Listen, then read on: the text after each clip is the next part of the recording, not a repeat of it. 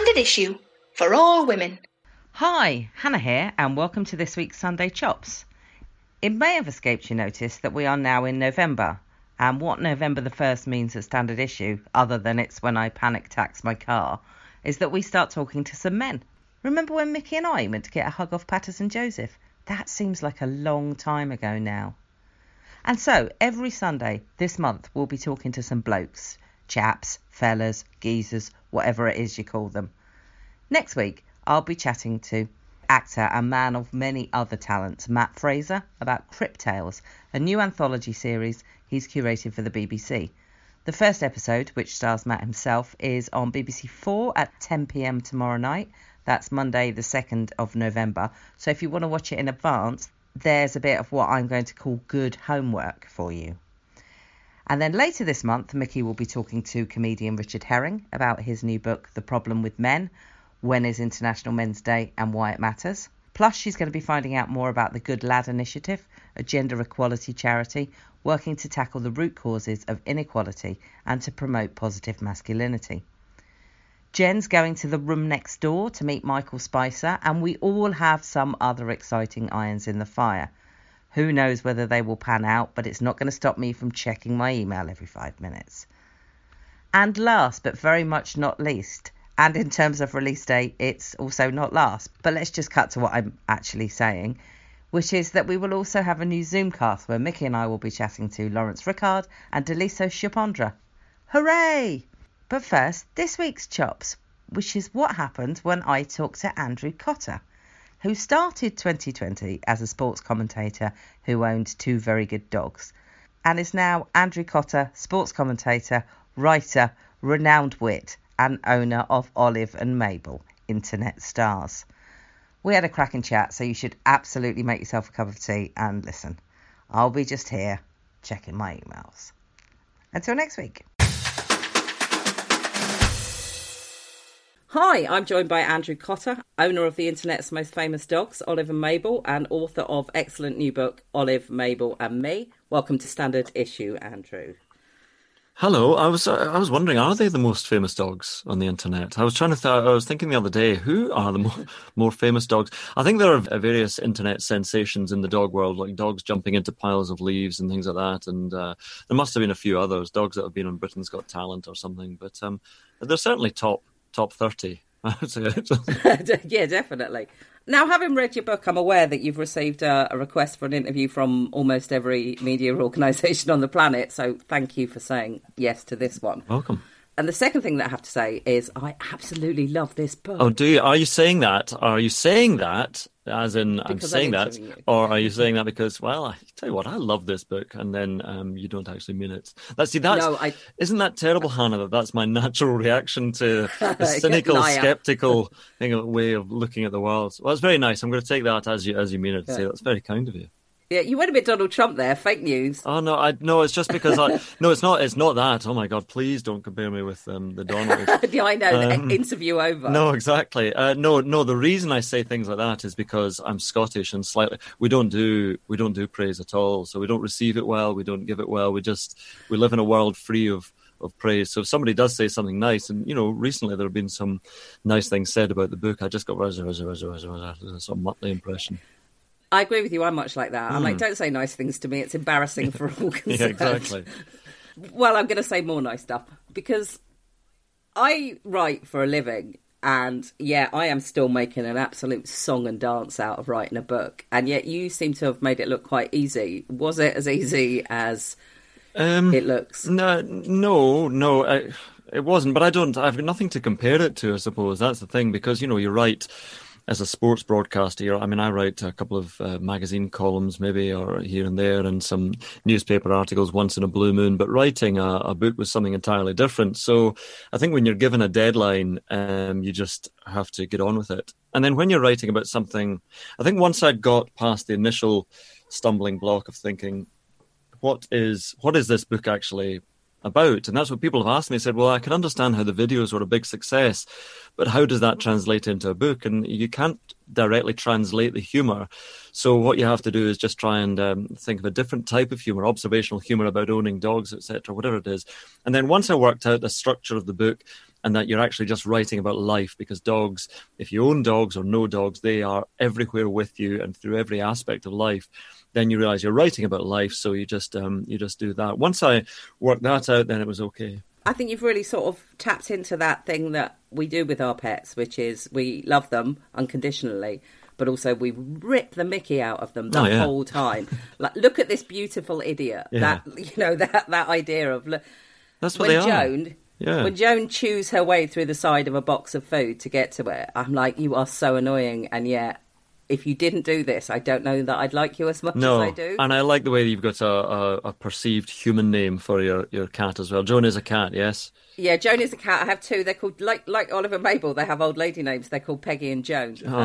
Yeah, exactly. That's tremendous.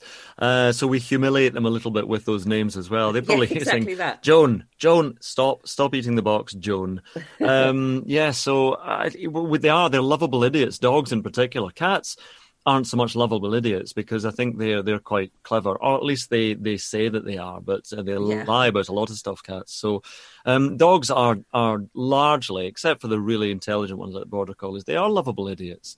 And you can look at them and go, you are a moron. And you say it with all the affection in the world, and they look back up at you just wagging their tail, doing nothing to disabuse you of the notion that they are a moron. We need that. We need silliness, especially at the moment. Everything's crap, isn't it? It's just so we need just some innocent silliness that dogs provide. Just hopeless, gormless wagging of tails and lolling of tongues, and just looking at you and loving you. So that's what we need just now. My uncle used to have a pub, and he had a huge. I can't remember what they're called. The Dulux dogs. No, Old English sheepdogs.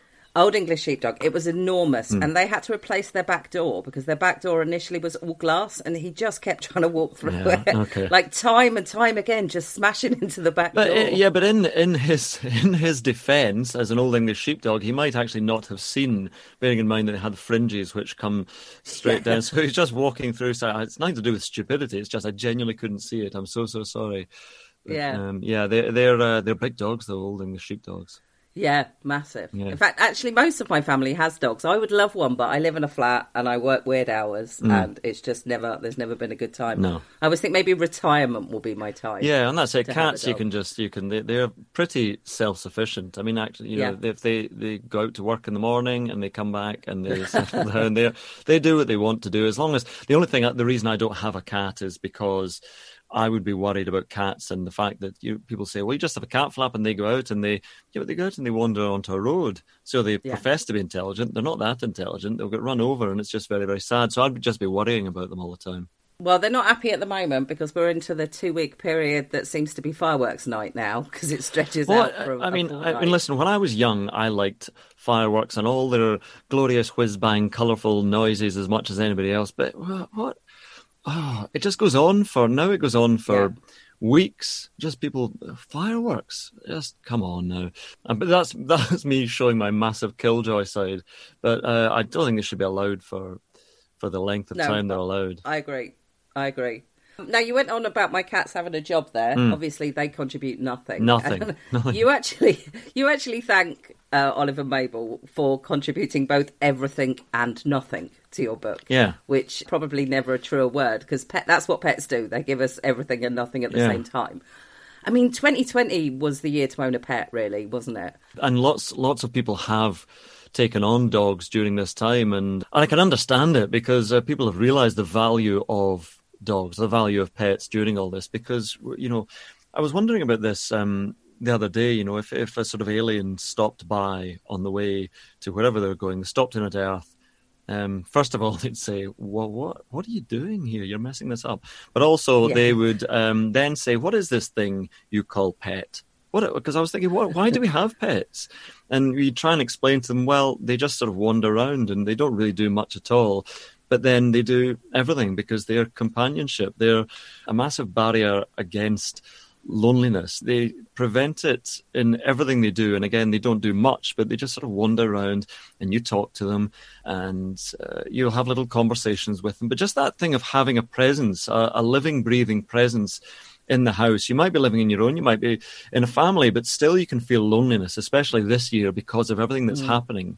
We all feel disconnected from the rest of the human race. And even for those of us who are miserable buggers like me, we all need connection with other people, getting together now and again. And so if you don't have that, Zoom calls don't do it. Listening to podcasts, even ones as good as this, they don't quite do it. So it's all about just feeling that companionship. And that's what I'd say to the alien, who's probably buggered off by this point. Alien, all right, mate, with your sermon, your human sermon about stuff. I would say that's what animals and that's what dogs certainly give you, just companionship. Now, what happened when you and Olive and Mabel became the toast of Twitter is laid out in quite a lot of detail in your book. And it's really interesting because although I've read a lot of stuff about people caught in negative Twitter storms, I've never really seen what happened from the positive side. Yeah.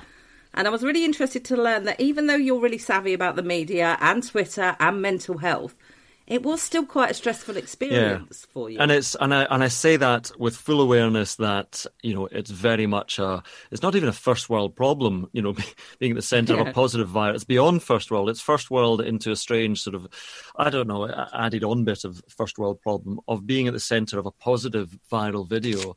But there's always with something that is enormous, and it was enormous. I mean, the first two videos in particular just went ballistic, and and that's before we got to Mabel standing in a pond or doing the Zoom video, which were hugely popular as well. They all just brought such a reaction, and then when you see that reaction coming in, and again, I had an email address on my Twitter account.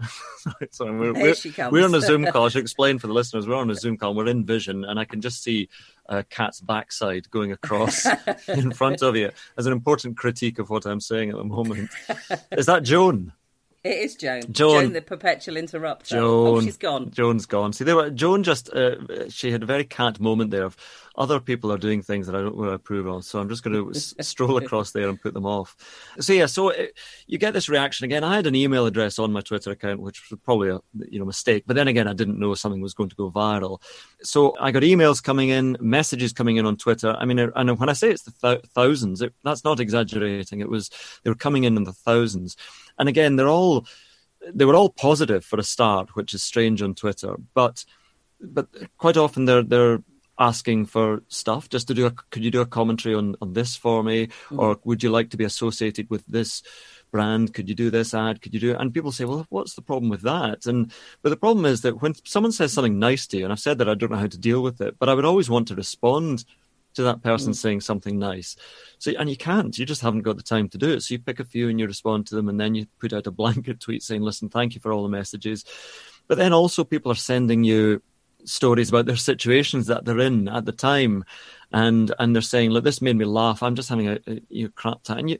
And you saw all the people who are really sad at the moment and stressed at the moment. And it's just so enormous that it seems to be, and it's coming into your inbox, and you realize just how stressed and rather down so many people are at the moment for various and fairly obvious reasons.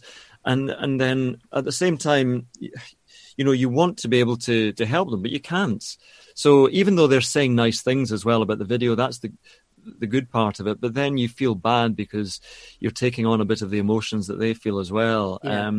I would say that's just hopefully a normal reaction from anybody who is, reasonably empathetic. If you see somebody sad and they're telling you that they're sad and that they've had a relative who's ill or has died, or could you do this message for my daughter or mother, whoever it is who's struggling, and then of course you try and do them. But all the time you're taking on a little bit of those problems and issues as well. So again, absolutely beyond first world problem, and I'm not moaning at all because the whole thing has been fascinating and also enjoyable at times, but it's certainly reasonably hard to deal with.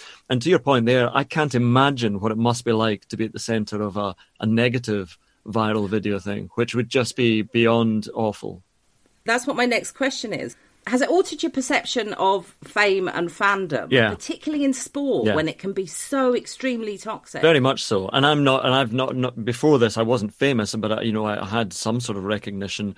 But then you look at really famous people, and I've obviously dealt with quite a few of them and interviewing them or doing events with them. So being with them, and then you see sometimes you would have seen them, just say, we just have to keep walking to avoid this group of autograph hunters, and you kind of go, oh, come on, sign the thing. But then you realise that if you're at a certain level, and I'm not talking about me with the dogs, but if you're at a certain level of fame in real life, it must be so claustrophobic, and you just can't escape from it. And I was going to say that, you know, some of them might have brought it upon themselves, and I know, but they haven't. Most of them are people who've just achieved something through their talent, and the fame is you know, ancillary product, and you don't necessarily want it.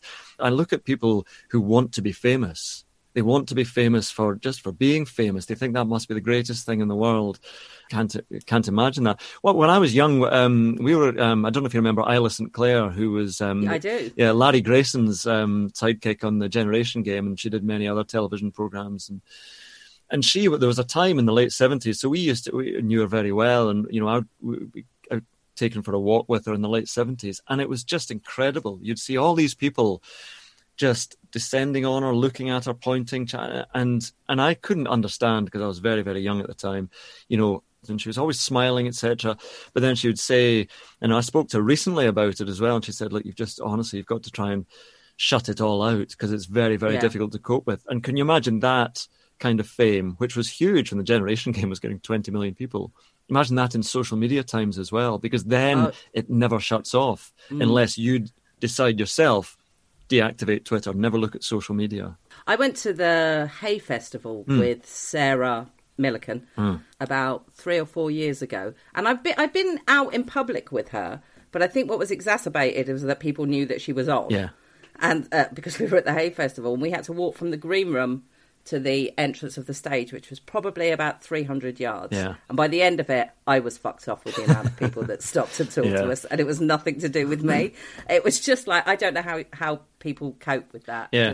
Well, I mean, and it's all goodwill. Of course it is. It's exhausting. And for each person that comes forward, it is their one moment with that famous person. So you totally understand it. It's not, and that's why, you know, you feel bad when you're not responding to messages on Twitter, because that one person has contacted you. They don't know that 5,000 other people have contacted you as well. I mean, they might be able to see that kind of level of traffic coming across. So you kind of feel bad about it. I mean, I've been at Wimbledon, you're trying to get through a crowd with John McEnroe, and he would just pull the baseball cap down and just go, just because if you stop for one, that's it. You're never going to move again. So yeah, it's the whole thing has been a massive eye opener, because as a commentator, as a sports commentator, you're quite anonymous. You're a voice over some sporting events. People don't know what you look like, and so you just get on with your job, and you might be doing big events, but you're not recognizable as the person of that big event. So you're known, but you're certainly not famous. So it's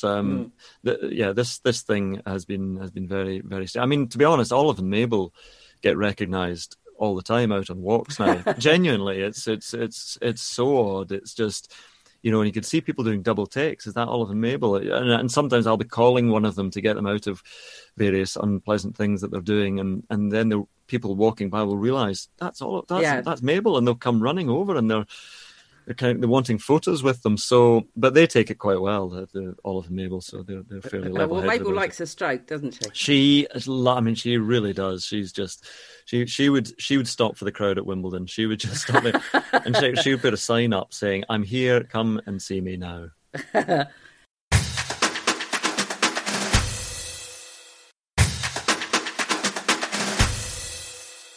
Sticking with the world of sport, I'm interested to know how you feel the absence of sport has contributed to this pretty febrile atmosphere we're all living under. Because sport's absolutely not my area of expertise, so feel free to correct me. But I grew up just outside of Milton Keynes, and I always had the theory that the reason there was always trouble in the town centre on a Saturday night was the absence of a football club. Yeah, they have a football club now, but they didn't when I was younger. And that maybe, you know, if people, men especially, had a chance to chant and shout and be part of a community, that they wouldn't necessarily get involved in a fight in a taxi rank at 2 a.m. Well, I think there's certainly an element of truth in that. I mean, I think certain people would just, be looking for that trouble no matter if there's football on or not. But it is certainly an outlet of not frustration, just an outlet, just a chance to let off steam on a Saturday. You know, I mean, it's the sort of old cliche of people working Monday to Friday, then Saturday it's just a release and it's a time to forget jobs that might be a bit of a drudge and things that they don't enjoy, and people might not be enjoying their home life. Domestic situations may be difficult for whatever reason, and then you escape into sport for however long it might be. And for the vast majority of the population, that's football. For others, it might be rugby, it might be playing cricket or golf or whatever it might be. So sports sometimes gets looked down upon as a sort of lower art form, but it's the same. It's much the same as escaping into a good play or a great film or a good book. It's the same thing. It's just at different levels, perhaps of I don't know, a different.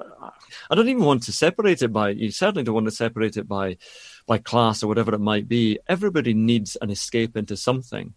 And so whatever art form it is, football and sport is certainly part of that. And that's why everyone is so determined now, certainly at a governmental level and all the sports governing bodies, to make sport happen. And some people will be saying, why are we working so hard to make football happen? Because if we didn't have things like football, most importantly of all, if we didn't have that, lockdown, second lockdown, going into winter would be so very, very difficult, because we need these, divertissements, these escapes. That's what everything, and a bit of hope. Exactly, it's a bit of hope that you win, even if it's just for the exactly, afternoon. And that's because you do have that. That's sport brings you sort of joy and hope and expectation, perhaps deflation at the end of it, but it gives you something. It gives you some sort of adrenaline, some sort of, I don't know what the hit is, the dopamine hit or whatever it might be. I don't know, but it gives you something. And, I'm well aware that sport is not the be all and end all, and some people aren't interested in it at all. But for a huge amount of people, they are. Whether it's watching it or playing it, and physical activity, I think, is even more important. But so I hope that it continues. I would say that the way it's going on at the moment, sport is rather soulless and rather empty, but it's happening at least as a sort of televisual or radio product for people to enjoy. But without spectators, it's half the thing it used to be, but it's still something until we get to the other side of this, and then it can all come back with all guns blazing. It's interesting as well, isn't it? Because it's kind of an experiment that wouldn't have happened otherwise, in that what role the crowd does play in sport. Oh, it's interactive. If we look at like Super Saturday in 2012, when Greg Rutherford did one really long jump, and it was when the crowd was going mental for Jessica Ennis. So it kind of... becomes interactive. Yeah, I mean, he wouldn't jump. Well, he's retired now, but he was a very regular, jumper of good distances. But he wouldn't have.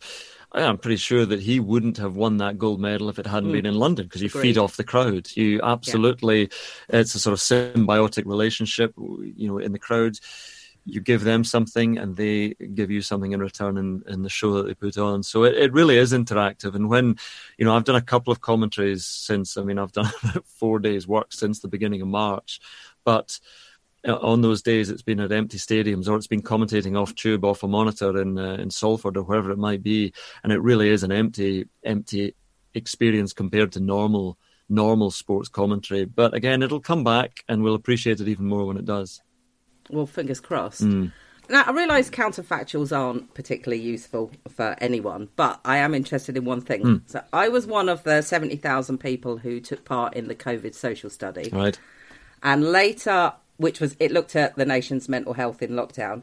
And later, when I interviewed one of the specialists involved, I said to her, do people like me, people who go, mustn't grumble, just get on with it, do we skew figures because we say, I'm all right? Yeah. And she pointed out to me that was, in fact, just a coping mechanism, the same as everyone else. So I'd like to know, is there an alternative history where Andrew Cotter spends lockdown in his pants watching Netflix? Or are you just a man that needed to do something? I kind of do both those things. No, I don't. It's not Netflix. No, it's... it's very interesting what you say there, because I would love to know the number of people. Actually, I don't think I would love to know the number of people, because it would be shocking and rather dispiriting. But the amount of people who are doing as you are doing and I'm doing and saying, yep, fine. I'm fine, and mustn't grumble, because relatively speaking, we mustn't grumble. But that doesn't mean that sadness and real melancholy and stress is quite close to the surface quite a lot of the time. I mean, I find myself, and we all do, some days you feel okay, and then you very much don't, and it comes to the surface. And again, that is said absolutely with the awareness of my situation being incredibly fortunate compared to lots of people. But as so many people will know, that's not a factor when it comes to mental health at all. It's not.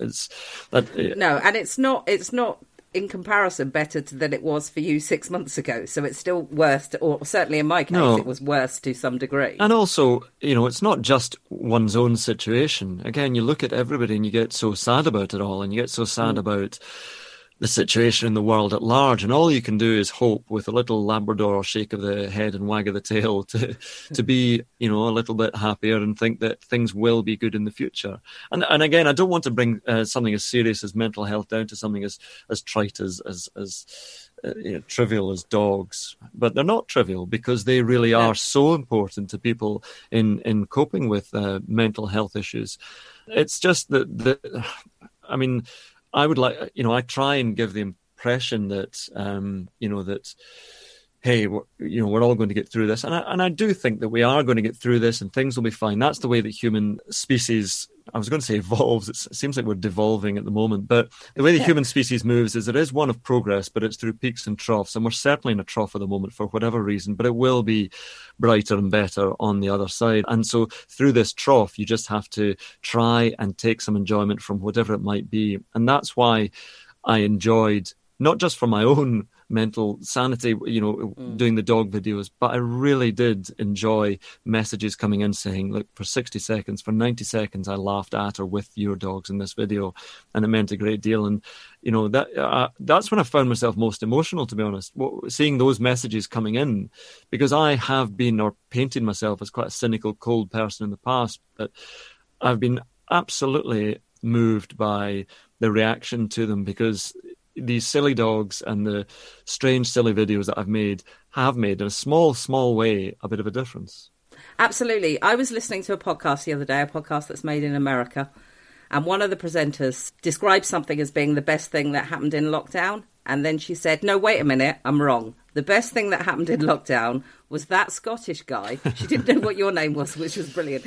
That Scottish guy who made the Olive and Mabel videos. Yeah. So they are everywhere. Yeah. Which is incredible. Well, yeah. I mean, it has been incredible, the reaction, seeing, especially across the Atlantic. I mean, they do love their dogs in America. They get some things wrong, but they do love their dogs. And Canada as well. I mean, that might be a Ryan Reynolds thing, I'm not sure. But just I think the universal language of dogs, people just appreciate the silliness of dogs, because they are pretty silly creatures. But, we've all needed a bit of that. A lot of my friends have dogs, a lot of my family have dogs, but I haven't seen anybody. And the other day I was on a Skype call with a friend of mine, and I said, please put him on the call. And he was like, he won't see you. And I said, no, but I'll see him. Yeah. See his stupid little face exactly. before he gets bored and runs away and does something else. That's it. And we can say that about dogs, his stupid little face. And we mean it again with such affection. He is a hooligan, that dog. Yeah. If he was a person, I wouldn't like him. No. But this is so easy to forgive when he's got a lovely face. But also, you say some dogs are, like, say, hooligans and a bit mad, but they're not bad, because they don't know good or bad. They don't know. They operate in a totally amoral sphere. It's just what they want. I want this, so I'm going to complain until I get it, or I want this, so I'm just going to take it. But there's nothing done behind the back. There's no, as I say, this Machiavellian manoeuvring or whatever we see in the human world. It's just about, I'm fairly upfront about this. I'm going to be honest. I want that, and I want you to give it to me. So hooligans they may be, but they're pretty honest about it all. There's a fact in your book that I keep coming back to. And that's... Probably made up, so let's find out. Well, and that's the fact that 47 is a pivotal age for many people. It's the age at which our lives start to shrink or expand or go in different directions altogether. God, we're cheating everyone up now, aren't we? Yeah. You are 47.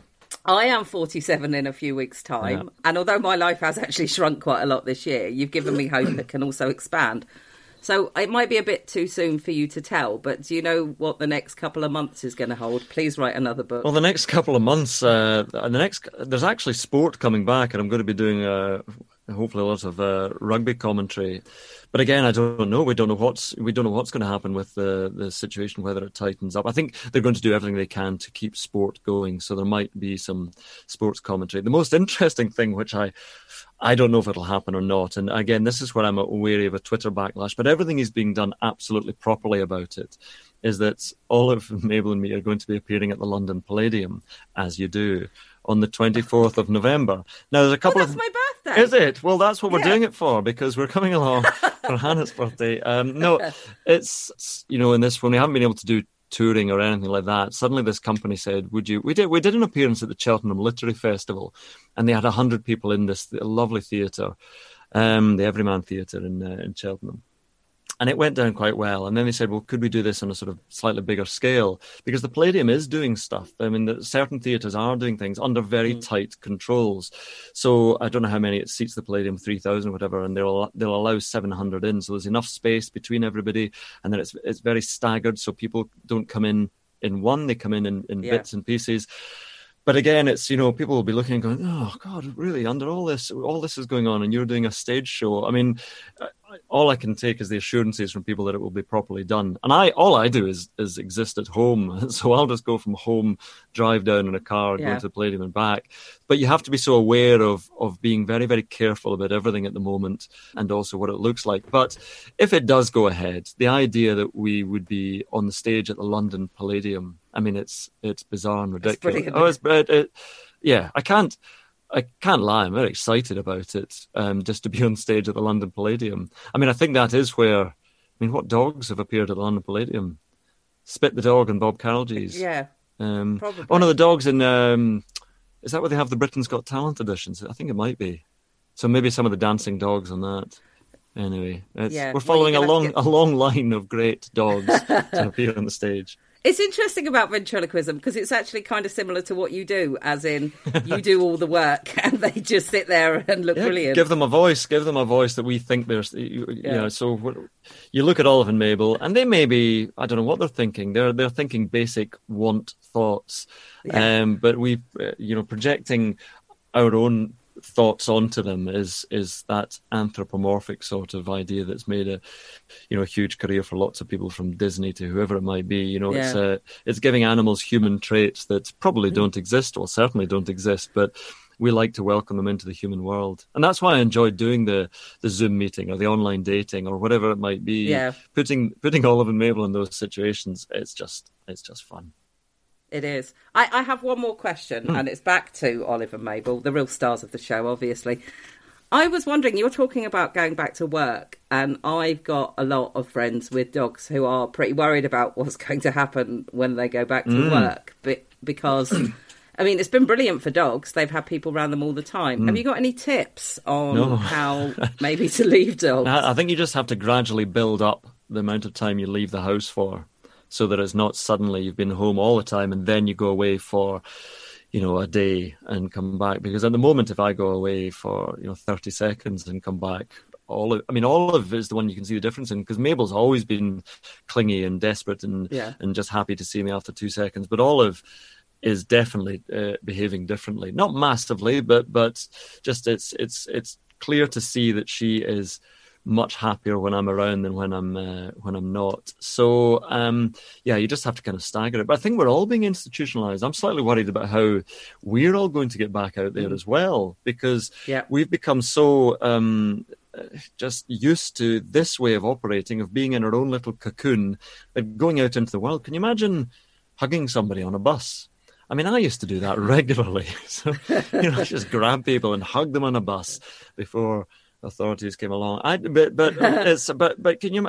So many of the things that we used to do that seem so normal, about being in a pub or a restaurant, on a sort of steamy, wet winter's night, and you all come in. It just seems it's going to be very difficult for a lot of people. And I was mildly germophobic before all this, but I think I'll be okay. But I mean, I think some people are going to be really struggling with getting back out there and coping with being back out there. Absolutely. I found the other day I had to drive somewhere, and it's the first time I'd driven for more than about an hour and a half in 9 months. And it seemed exhausting. And yet I was a person who would drive to Wales to interview someone and then drive back again. Yeah. And And the idea of being in But in where the do you car- live? If you live in Shrewsbury, I that's not. I live in Cambridge, so it's a pretty. I went That's a all the way pretty long run. from Chepstow to Yeah. I went from Bristol. Anyway, yes, Yeah. but it's I remember getting in my car for the first time after proper lockdown, going out, and it felt weird. There's no doubt about it. It just felt. I don't know. It must be. I've never travelled so far in my life. I've gone 60 miles up motorway, but it's. I think it's going to be mentally quite difficult for a lot of people, and it will be a little bit like dogs. You try and stagger it back into. It's not full on. Get out there now. Everything's great. We've got a vaccine. People are going to have to just sort of do it by steps, getting back into what we used to call normal life.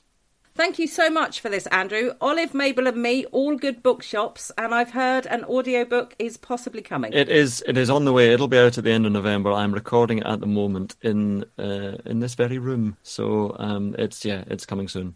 Thanks again, Andrew. This has been brilliant.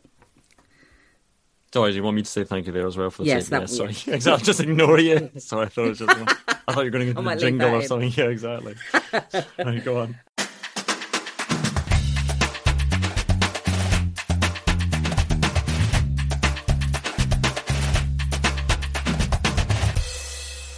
Standard issue for all women.